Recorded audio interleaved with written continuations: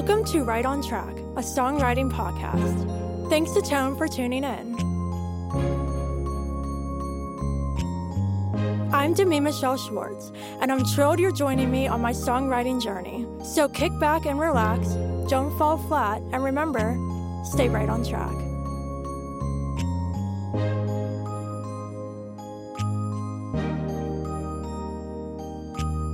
Hello, everyone. Welcome back to Right on Track. I am joined by a very special guest today. Not only is she extremely talented and has so much experience behind her, but she's also originally from Pittsburgh, which makes this extra special. Please welcome Nancy Decant. Hello, it's wonderful to be here. I'm so excited you're here. How are you? I'm great. It's actually a very stormy night here in Nashville, and we're on a tornado warning. If the electricity goes down, we'll know. Oh, wow. Yeah, it hasn't been nice here. Like, it's about to storm here, so fingers crossed, everybody listening, that the internet does not cut out. Okay. If only we can control the weather, but we can't. But I'm so excited you're joining me because we're going to be chatting all about pitching songs and publishing deals and all those fun things. But before we get into this, can you share with everyone a little about your story, how you got started with songwriting and found yourself to Music City? Well, I have been, started writing songs when I was in my 20s, and I'm way past that now. But most of the time, I was just an amateur musician, maybe played around. I played at church, and then I also played around campfires for a long time. And I met my husband, George, in 2003. And he was in a like a Death Cab for Cutie kind of band, right? And I know mandolin and guitar, so I put mandolin parts to all of the original songs in this band, and they played at my art opening, and then I sat in with them, and they were like, "Oh, we're going to New Jersey next week.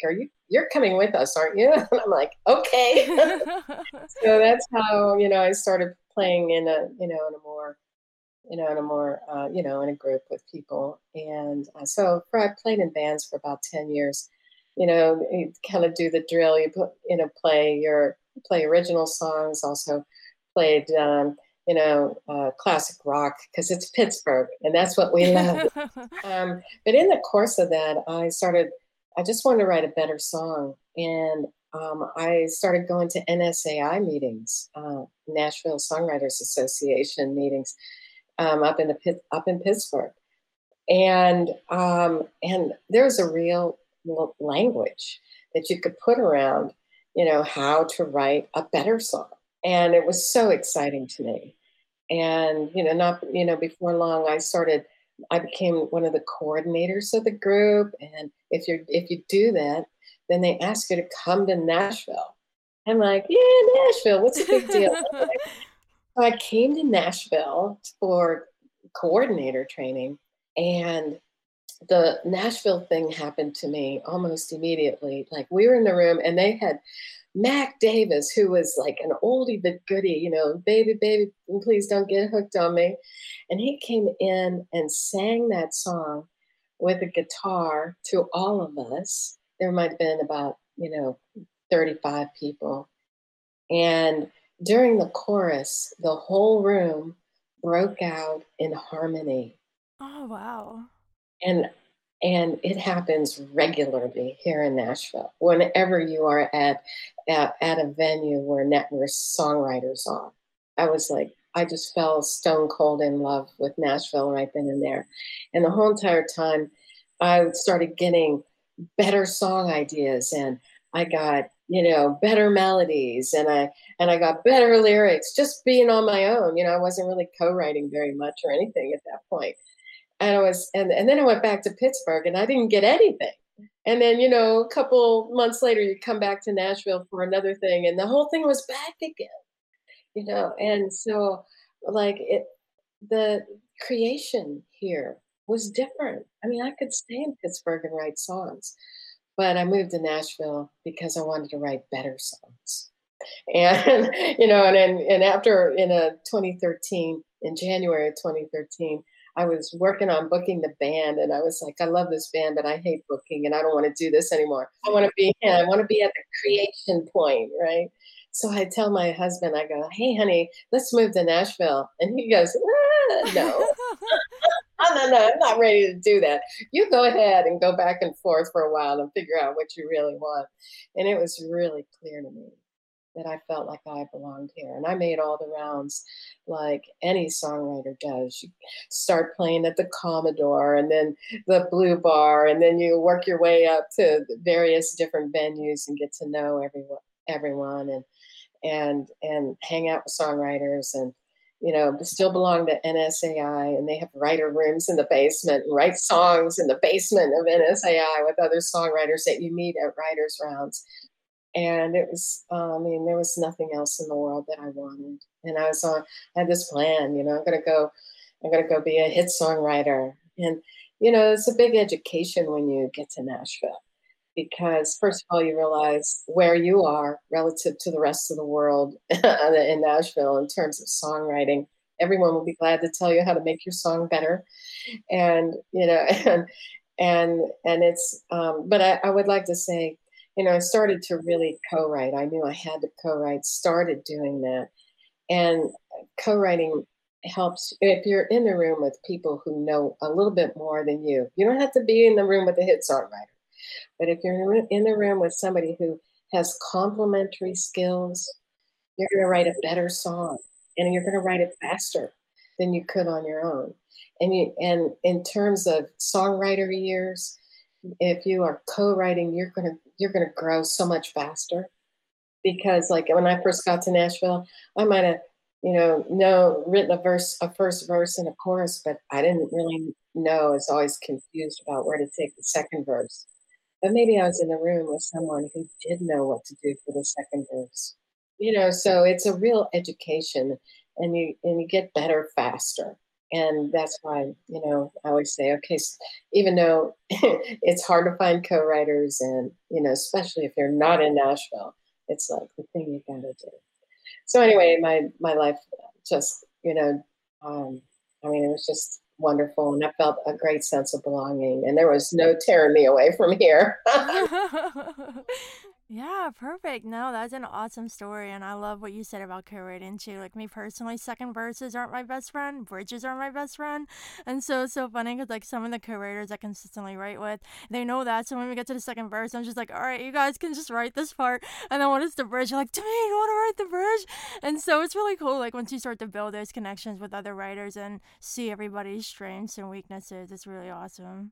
It's amazing. And, I'm a visual artist too. And, and I was really focused on that for a bunch of years before coming to Nashville. And, that's a lonely visual art is lonely. When you're sitting in a room with two other people and you're writing a song and you're laughing and you're having a good time, then, it's so collaborative and it's, it's amazing. That's perfect. All right, so I have some questions for you. So, when it comes to pitching songs, when we're writing songs, whether that be alone or with co writers, sometimes we don't know who the artist we're going to be pitching to is, and we're just writing a song and hoping it's a good song. Other times we have an idea or we have an opportunity and know what artist the song is going to be pitched to. So, what are the differences with these two styles of writing? What are some pieces of advice you have for writing the first way, with you're just writing and don't know what artist is going to get to, and the other way when you know what artist is going to be potentially pitched for? Such great questions. Okay, the first thing I would like to say is, your best chance of getting a song cut by someone is to be in the room with the artist and write the song with the artist. And this is very much so. If you are not much of a singer, then this is your job. Get in the room with the artist. And whether they be from your hometown or whether they be from their hometown and living in Nashville, that would be your first thing to do. If you're an artist and you can sing, well, you have different opportunities. You have like a broader opportunity. You like that song, you can record that song. But lots of us are like, okay, I'm more of a songwriter, maybe a performing songwriter who sings, but still, So start with trying with finding great artists to write with. The second thing is, okay, now let's say we really have been writing for a while and our songs are getting very, very commercial, and we want to get our songs to someone in country. So I'll just talk about country because in pop and in the Christian world, most of the time, those artists are writing their own songs or in the room with hit songwriters. Okay, and in country, there are opportunities for what they call an outside cut. You know, someone who wasn't writing with the artist to get a chance to get the song cut. And so, I mean, there's a giant pitch sheet out there. There's a list of all the record labels and all of the artists that they have. I mean, this costs some money, but you can find them. And then you go look at the list and you see who is looking for songs. And then you look at what you got and you say, "So my favorite song right now that I just got demoed, who would this song be good for?" And then you go and you look and see if they ever sang a song on that topic before, and if they haven't, then and you think your song's really great, then you have to find someone to help you get that song to that artist. But that is the world of pitching, and that is the business side of things. So, I mean, and it just takes a vast amount of knowledge about, the artists that are on major labels, right? I mean, you have to. If you're a student, if you love country radio, then you're listening to the radio all the time. You're going to hear Dirks and Blake and people and all those artists like there. You know that they're current artists, and so then you just gotta learn their sound. And this is what every publisher and every song plugger does. They sit down and listen to everything that Dirks Bentley ever wrote before or ever sang before. And then you go, you just become a student of their catalog of songs. So this is just some work you have to do. It's research. It's not so hard with an artist who's been out for a long time, like Blake Shelton. We all know what he sounds like and what he sings, the type of things he sings. But it's the new people who are just getting signed off of TikTok and things like that you have to, and they're more likely to need a great writer. They're like Dirks and Blake Shelton. They already have people that they, like Craig Wiseman can send over a text a song over to Blake Shelton. It's going to be hard to compete with him. But someone who's new in the world of country and it just got signed, well, now I have to, do a lot of research and try to figure out who is this person, and do I have anything for them? Yeah, no, that's perfect. And I love what you were kind of saying there at the end. Yeah, I've heard a lot of people say that it's hard to get with the stars because they have their camps that they're already in and they work with their writers they consistently write with. But like a lot of people say too, is like when you meet the artists who are just starting out and that you see potential in yourself that might not have broken through yet, like if you're the writer who meets up with them and has a great song and they end up breaking through, then it's like they worked with you and they can bring you up with them. And so I think like having your focus set on the smaller up and coming artists rather than the mainstream is a good idea. Yeah, it is. But all of that said, there's what those of us who are songwriters who are really working at it every single day are always thinking about, what can I write that this this major label artist just doesn't have time to write, or their writers don't write, like the more deep songs, like uh, what's it, Michael Knox, who is Jason Aldean's producer, said he needs songs like Flyover States. He needs deeper songs. He says the young guys in Jason's camp are going to you know, uh, write all those songs that are more about you know the more the typical Jason Aldean songs. So he's always looking for the deep songs, the songs that maybe it takes some years for you to be able to even write something like that. Someone with some years behind them, some miles on them, that's going to give them the experience that they need to be able to write something deeper. So I think country music is filled with experiences, with songs where they are just trying. I mean, country loves deep stuff, and as much as it loves, let's go party in the back of our pickup truck, but there's the house that built me. There's humble and kind. These are career-making songs, and each one of us has to find our own specialty as a songwriter. What do we bring to the party? And if yours is, I bring ideas that are heartfelt and deep, you're going to have a lot of opportunities to write, because that's what people need. So and also people say every time you turn around, every single record label, you'll see it on the pitch sheet. We need up tempo. Well, that's because it's easier to. I mean, all of those artists are going to write those ballads, and those mid tempos. Those are probably pretty good, but it is the up tempo that people need. My goodness, to me, if you could be the up tempo queen, people will use your song. It's really, it's really hard. I mean, this is a challenge, right? Yeah, for So you sure. gotta find out what people need and give them that. But then as you're in your soul as a songwriter, you just have to write what's in your heart, and you have to trust it that its little trail of breadcrumbs is gonna lead you where, where people where artists need you. Yeah, Yeah, that for sure. you're gonna have to try. You're gonna have to trust that there will be a place for your music, because there is a place for your music.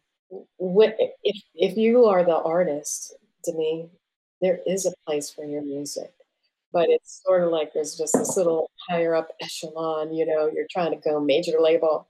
Well, that doesn't mean your music doesn't have a tremendous amount of value and a tremendous amount of power that can change someone's day. You don't need a label artist to sing it, right? You need to sing Yeah, it. for sure. Wow, so much inspiration from you there.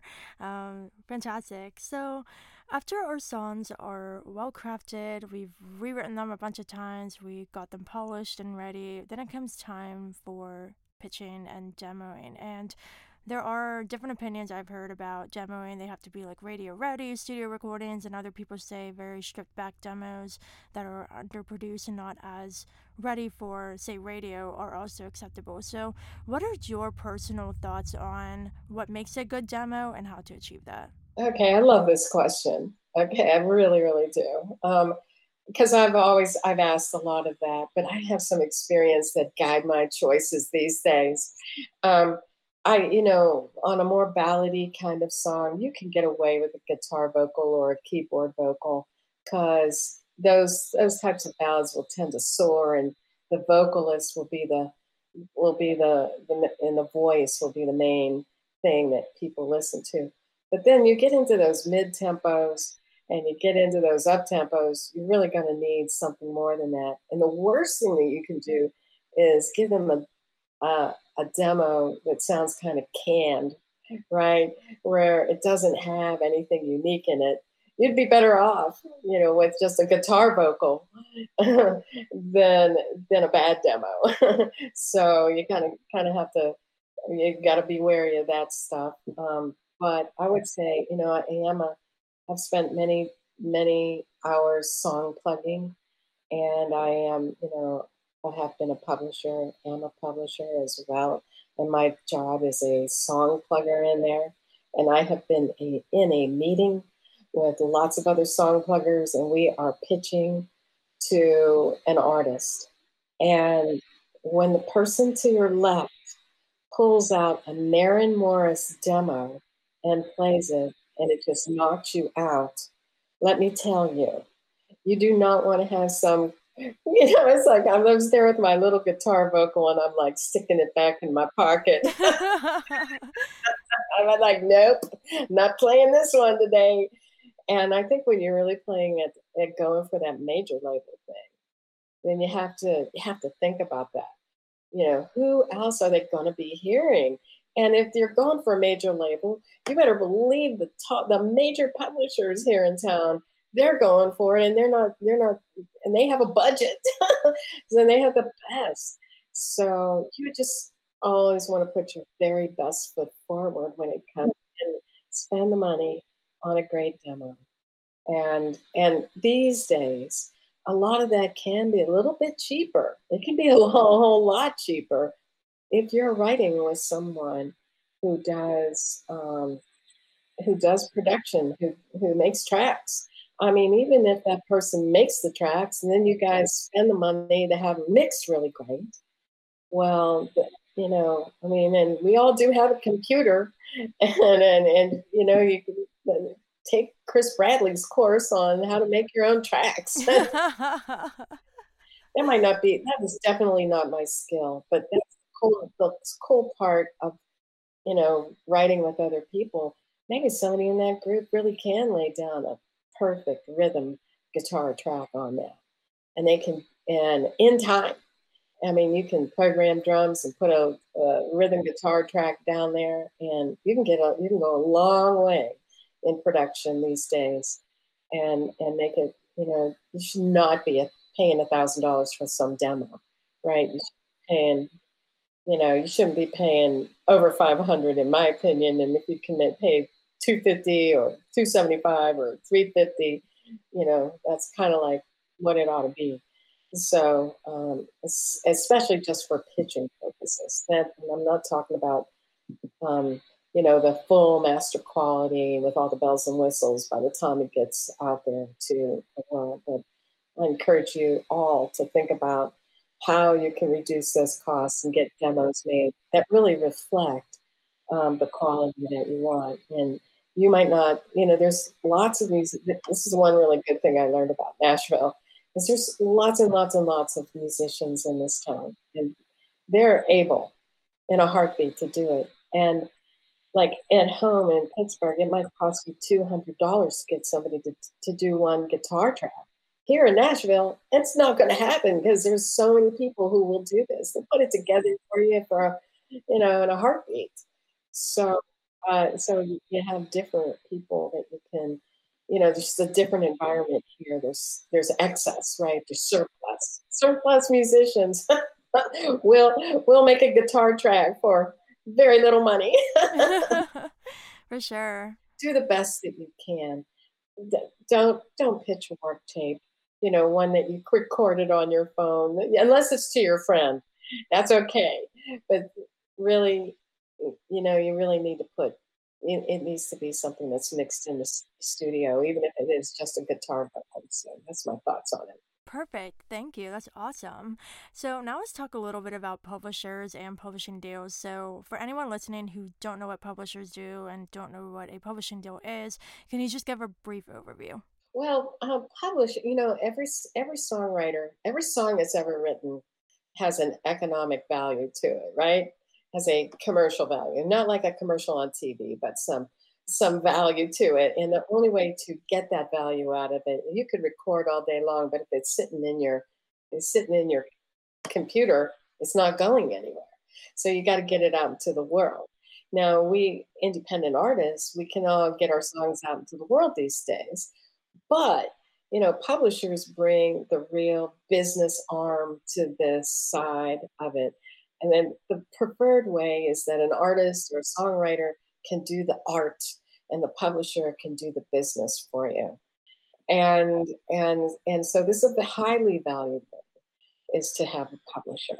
But a publisher who is able to get your music around, like say if you're a great writer, you're not an artist, you're not planning on releasing songs, and you know these great publishers here in Nashville, they're mostly country. There's a ton of them, publishers all over the world, but there's a high percentage of country publishers here in Nashville.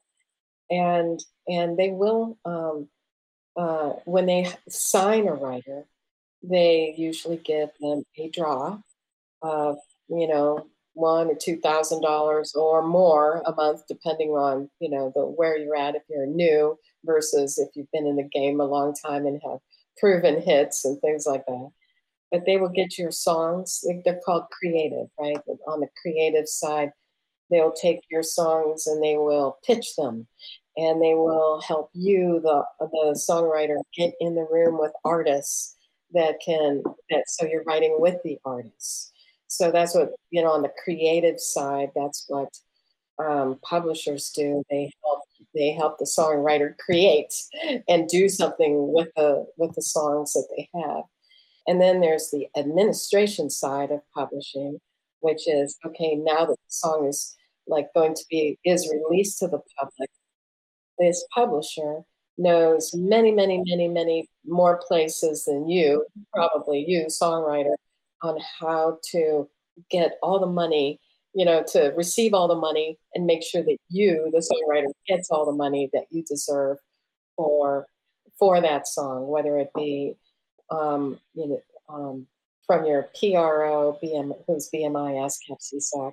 The MLC now is also a source of income for songwriters. There's if you're an artist and you're releasing songs, there's Sound Exchange for digital plays, and then you can then digital plays of music, and so you need to be able to collect those, and you need to have somebody who knows how to collect those. If you're a songwriter or an artist and you don't know how to do that, well, then you have to figure out how to do it on your own. But if not, you know, your publisher can do a lot of this stuff called administrative, you know, do the admin for you, and also register if on your songs that are out there in the public, you want to, you know, copyright them, and so your publisher knows how to do that because that's no small feat either. And then there are other places, right? So it's about collecting the money, going where the money is, and making sure that um, the songwriter and the publisher gets all the money that they can, and also being the one who administers licenses for the songs. Like somebody might want to use it in TV, film. Well, you as an artist don't you know don't really know how to don't have any licenses for that, but the publisher does, and they know what needs to be in those licenses, and so they will admin those licenses for you and make sure that you get and you know find you know get all the money that you need again. So does this make sense? The two side is you know that one side is helping you um, get in the room with artists, helping your songs to get where they need to go to be recorded by artists, and then on the administration side, collecting money and making sure all the dollars and the licenses are administered and income is flowing in. Perfect. Wow, absolutely perfect. So it seems like publishers do a lot, and for a lot of songwriters, it's their goal to get a publishing deal, me included. And so let's talk a little bit about the networking side and kind of the do's and don'ts when it comes to interacting with publishers and those interactions. So can you share your thoughts on the networking side? So I have a small publishing company. It's called Nashville Cool, and I will get emails on a weekly basis that says anything from like, "Hey, here's my song," with a link to their song. I don't know who they are. To them before. I promise you, I know they probably got my email, you know, from somewhere because it didn't come through the website, and I'm like, dude, I don't know. I'm not listening to this dude. Don't do it, dude.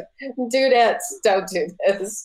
Okay, but then I might get an email that says, "Hey, Nancy, you know, um, Kirsty Manna suggested that I get in touch with you."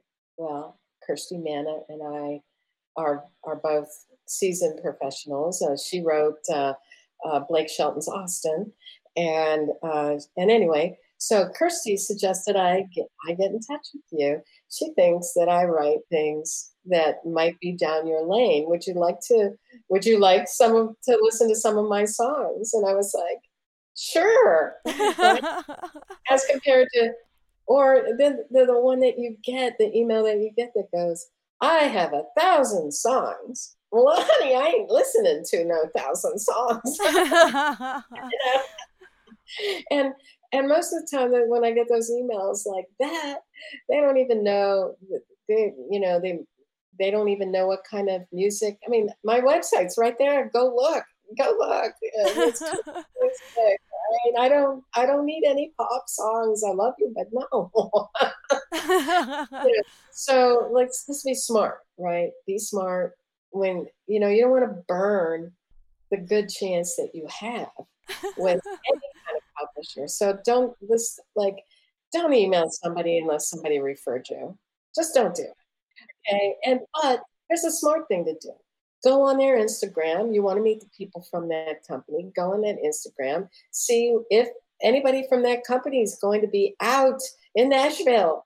And when you're coming down, right?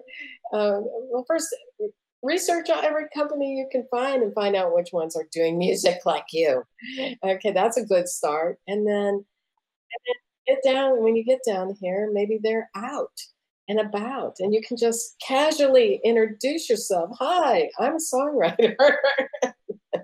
And don't try to force a song on someone. Just meet them. I think that's been my strength is just meeting people. And then like the second time I meet them at an event, I'll go, oh hey, good to see you again.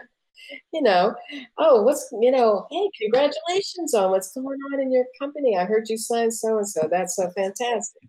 And then the next time I see them, hey, I heard you're producing so and so. Are you still looking for songs? And if he says yeah, then you go, hey, can I send you one? And he'll go, yeah, because he knows you're not goofy. you know, and he knows you. So it's like you gotta pick and you gotta do a lot. This is what I did anyway, and it worked for me. I've done a lot of research. I'm always looking. Music Row magazine, buy it. They have PR releases come 2 or 3 times a day with who's getting signed where and where they're going to be and what's going on. Get to know the environment. But if you think you're just going to come and just send somebody some songs, it might have just worked that way in 1960. But now it just doesn't work that way because there's and especially now that we're back up, like COVID is a little bit over. Everybody's out like crazy, but they're hanging with their friends, and it just it takes time to meet people, and you need an advocate who's going to help you get in the door. And BMI and ASCAP and CSAC are way too busy to meet with you. I mean, maybe CSAC and ASCAP will. That BMI is just not even doing it right now. So it's harder to find advocates who will help you and put you in a position where you're learning about who these publishers are and meeting them and enter. And there are a number of organizations that do this in town. One would be NSAI to a small degree. Global Songwriters, Sharice Voltori also does really help songwriters get their music in front of publishers. And my organization, Discover Sooner, this is what we do. We work really hard to help you we have online events that are free, and you can learn about publishers and hit songwriters and things like that. And then we also have some programs you can apply to, and not everyone makes it, but we want people whose music is what we think is a good fit for the publishers. That we have this thing called the Publisher Writer Experience, where once a month for 3 months, and each writer gets a short meeting with a publisher and they really get to know each other. And this way, it's actually maybe a little bit better than even pitching a song. You're just there to meet them, to get to know them, and have them to get to know you and your music. And this is a successful approach, but and it's not easy to find places and opportunities like this.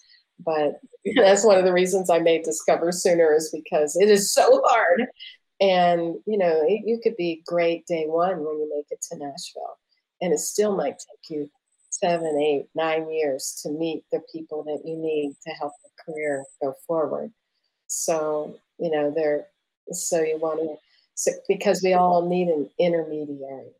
I mean, even I've needed a lot of intermediaries. You make friends and someone who trusts you and will open doors for you. And that's the kind of organization that that we are, and what our goal is to do is to help songwriters and get the door open for them in the right time in their life and when their music is ready. So that's our thoughts.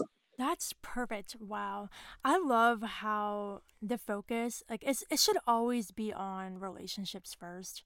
And I think, like, no matter what you do in life, like, if you're trying to get to a publisher, they're not just a publisher, they're a human being. You know what I mean? And I think it's so important to remember that. And that's why, like, everything I do, like, as an artist, like, making connections for, like, radio and blogs and podcasts and anything I do, like, I always make sure to, like, get to know the person first, get to know their work before I even, like, send stuff. And like a lot of the times too, like you said, like once you get to know somebody, like people will extend an offer without even having to like say anything. Like I've been asked like, hey, do you want to do an interview? Sure. And it's like I didn't even say anything. It's just like we've known each other for a while and have a relationship. And people in the industry are so nice when you find the right people. And I personally think it's all about giving back. And if you give back and make an effort to be interested in someone else and what they're up to in their company and their music or whatever, like they'll show an interest in you as well. And like I completely 100% agree with like everything you said. Just be polite, do research, and build those relationships for sure. There's this real delicate balance. It's like it takes a lot of emotional intelligence to do this well, right? Yeah, for And sure. you got to read the room, you got to read the moment. I mean, I've not been above saying something right out. Hey, like, and I hardly even know someone,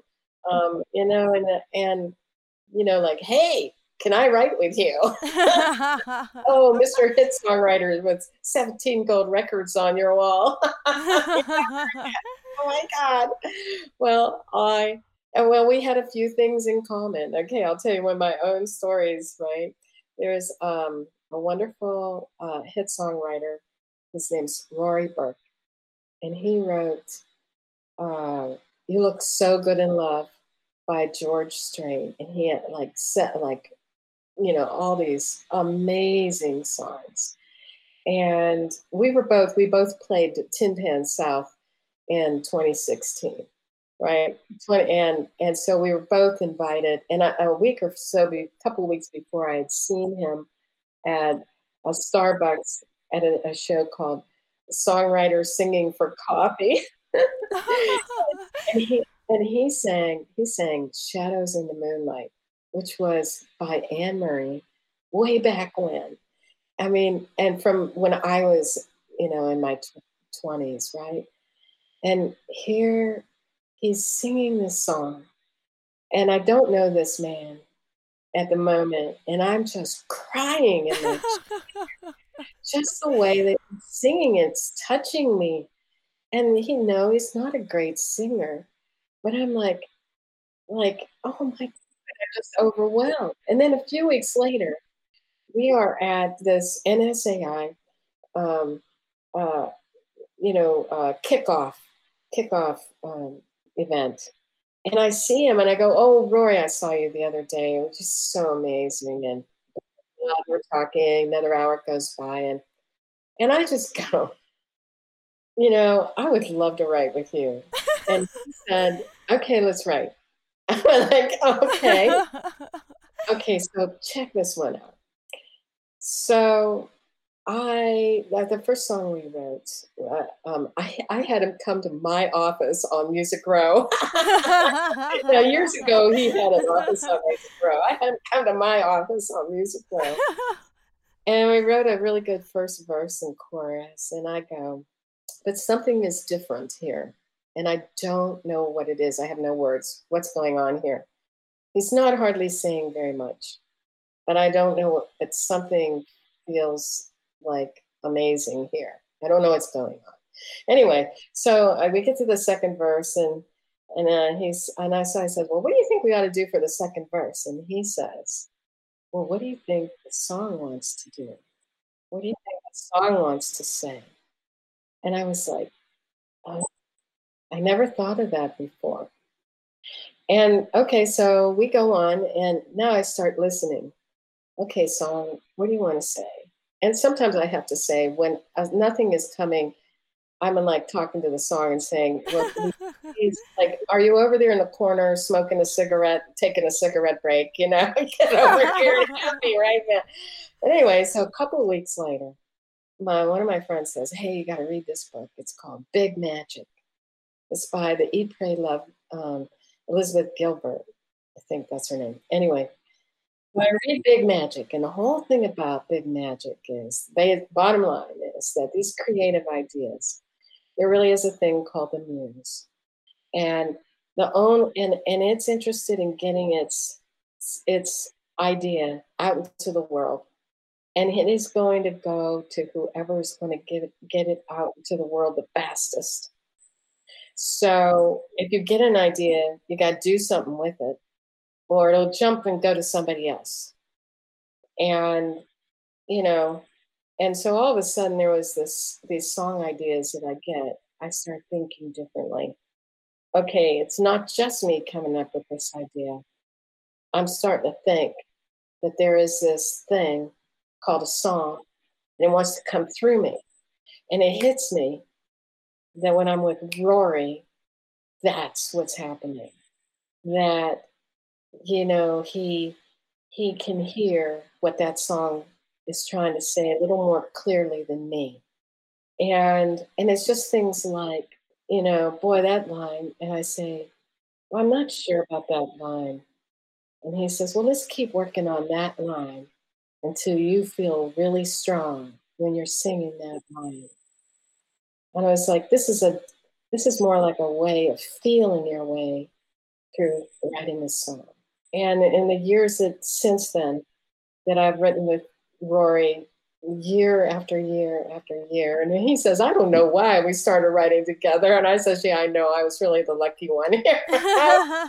And he became a mentor to me. He's an old record guy before he was even in, but I'm a songwriter, and I've got this small publishing company, and he became a mentor to me. And then I brought a wonderful artist into our lives, Trinity Wiseman, who's just about to graduate from Belmont, who's from Pittsburgh, the Pittsburgh area.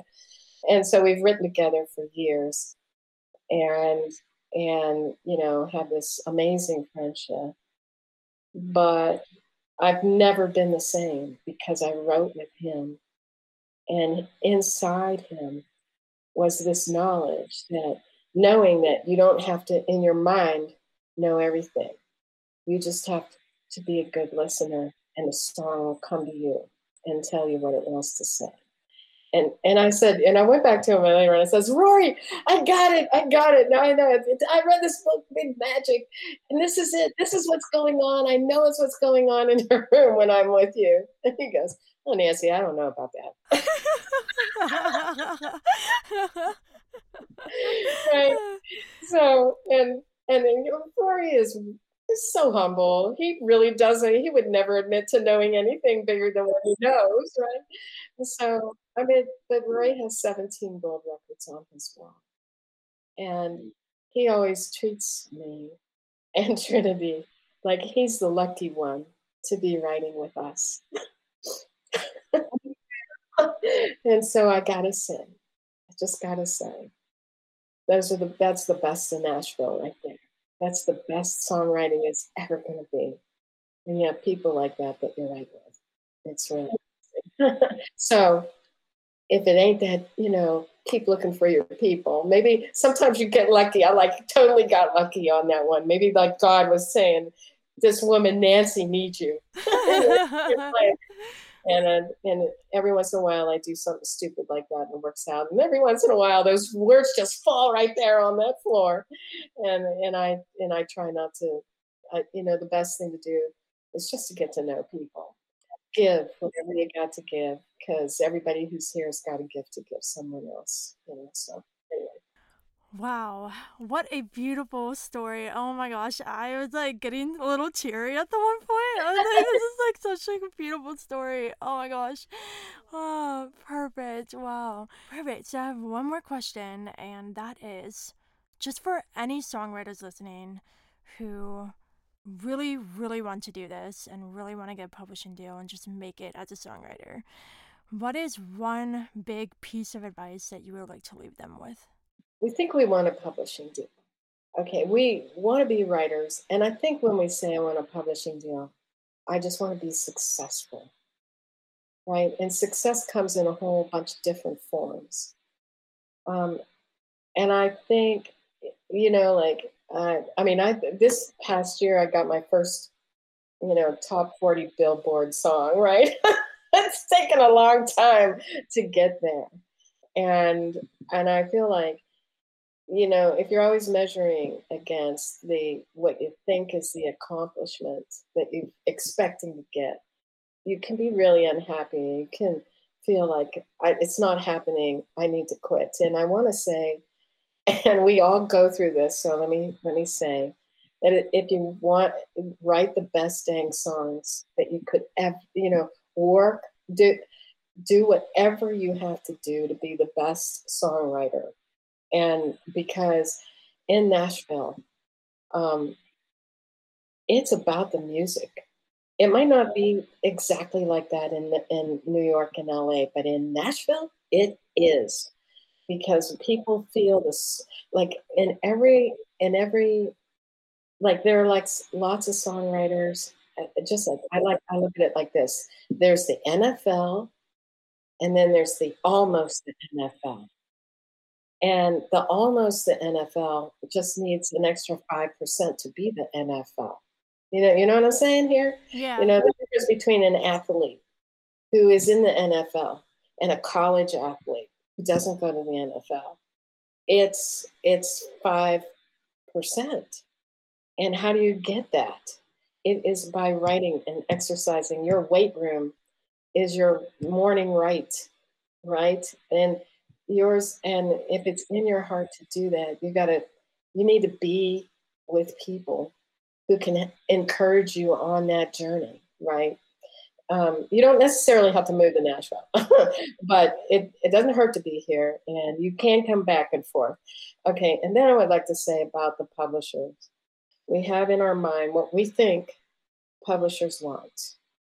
And, if you're in Nashville, you start to think all the publishers want, because they tend to sign a lot, 20-year-old guys or a TikTok star right now, right? Yes, that's true. They do. But in my own experience, like through the publisher writer experience, I have a 40 something amazing, beautiful woman writer. And one of these publishers heard a half of one of her songs, a half, and talked to her for 20 minutes and then invited her over to write at their publishing company with a major label artist, and gave her instructions to say, I want you to bring the best out in this young artist. So no matter what you think people want, you can get really despondent thinking that no one is ever going to want me, because you see everyone else. It's like hard, you get distracted. It's like you have to keep your eyes on your own paper, because if you're looking at what someone else is getting, you're going to feel like it's not happening to me. What? And so that's what I always say: keep your eyes on your own paper. That's one thing. The second thing is follow your heart and keep doing that. And recognize that for every step that you take, that God or the universe, whoever you want to call it, God's taken 1,000 steps for you. And the only reason you can't see it is because you just don't have eyes to see it right now. So get moving. Take each one of the steps you think you need to take, and follow it. And keep your eyes on your own paper. And know that it's a joint venture between not just you, but you and all of the universe that wants to help you. Because I don't think any one of us would have this giant desire without without that having been a gift in the first place. Wow. That was incredible. I feel like I just listened to a commencement speech. That was so perfect. Well, you know what? I'm telling you, but I'm telling me too. I need to remember this because it's hard because you go, I had this plan and it's not working to my plan. And why does it work to my plan? It's not happening as fast as I want. And then, and this and that, and the other thing came about, and oh my God in heaven. And I think all of these steps that we take are so foundational. I mean, just the fact that you follow your heart to go write songs and try to get a publishing deal says a lot about how brave you are. You might not find the right publisher for you, but you'll find a good life if you're following your, like Casey Musgrave says, follow your own arrow. Yeah. And that's Perfect. all. Maybe you think you want this or that or the other thing, but what you really not want is happiness. Yes, we want success. Okay, so I say, God, just help me feel successful what I've done today, because I That was absolutely perfect, Nancy. Thank you so much for joining me. This has been such an honor. Before we go, can you share with everyone where they can learn more about Discover Sooner and connect with you online anywhere else?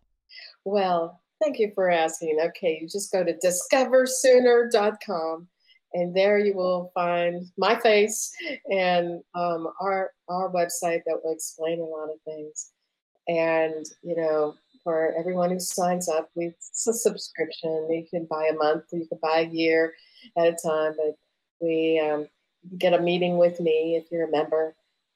Everyone gets a meeting with me once a year, and there's opportunities to pitch songs every other month. And we have an event online if you're a member, and then we're going to have co-writer hookups. Okay, to me, we're going to have co-writer hookups in June.